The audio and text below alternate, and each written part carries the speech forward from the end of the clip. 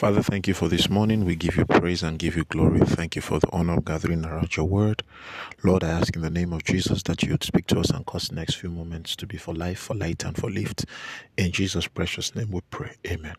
Good morning. It's an honor to be in your space, bringing you God's word. I trust that you rested well.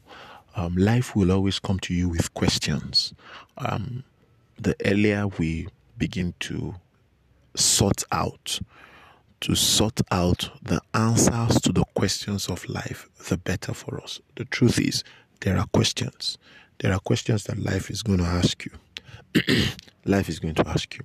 In fact, the summary of all the questions that life asks is, who are you? I remember the story of the sons of Sceva.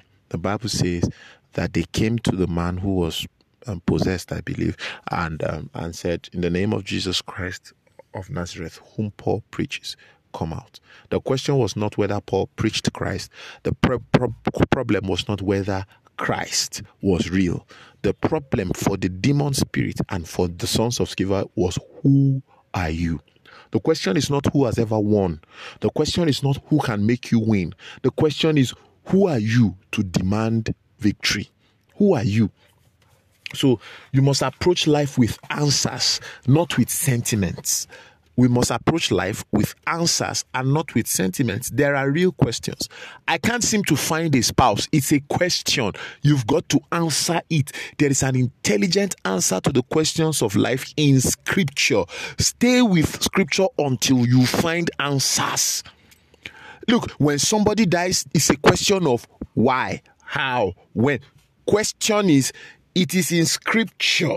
Did you find the answer? I have said it before. I believe it bears repetition. That you should be able to locate your picture in Scripture. You should be able to find yourself exactly in Scripture and begin to dance to the melody of the Holy Scriptures.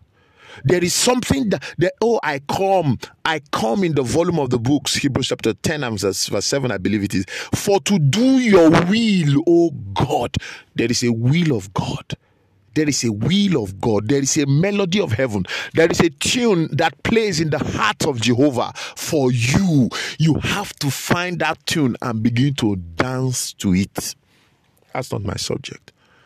2 Corinthians chapter 4 and verse 18, the Bible says, while we look not, the Amplified says, while we consider not the things which are seen, but the things which are not seen. For the things which are seen are temporal.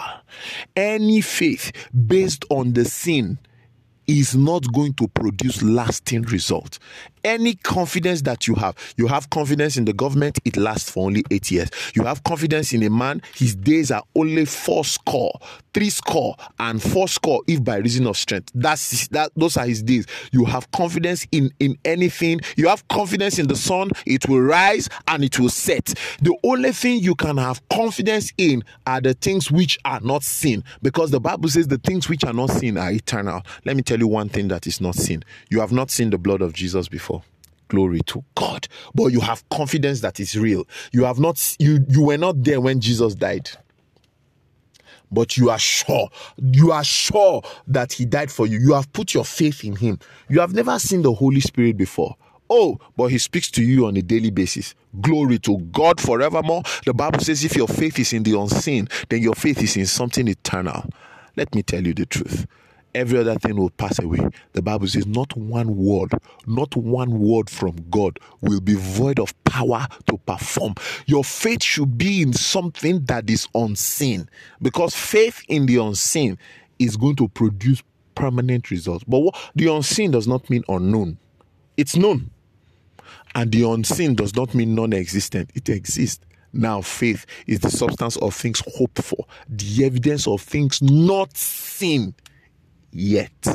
It will come into the seen realm. Faith is the hand that brings things from the unseen realm to the seen realm, and that faith must be in something that is unseen.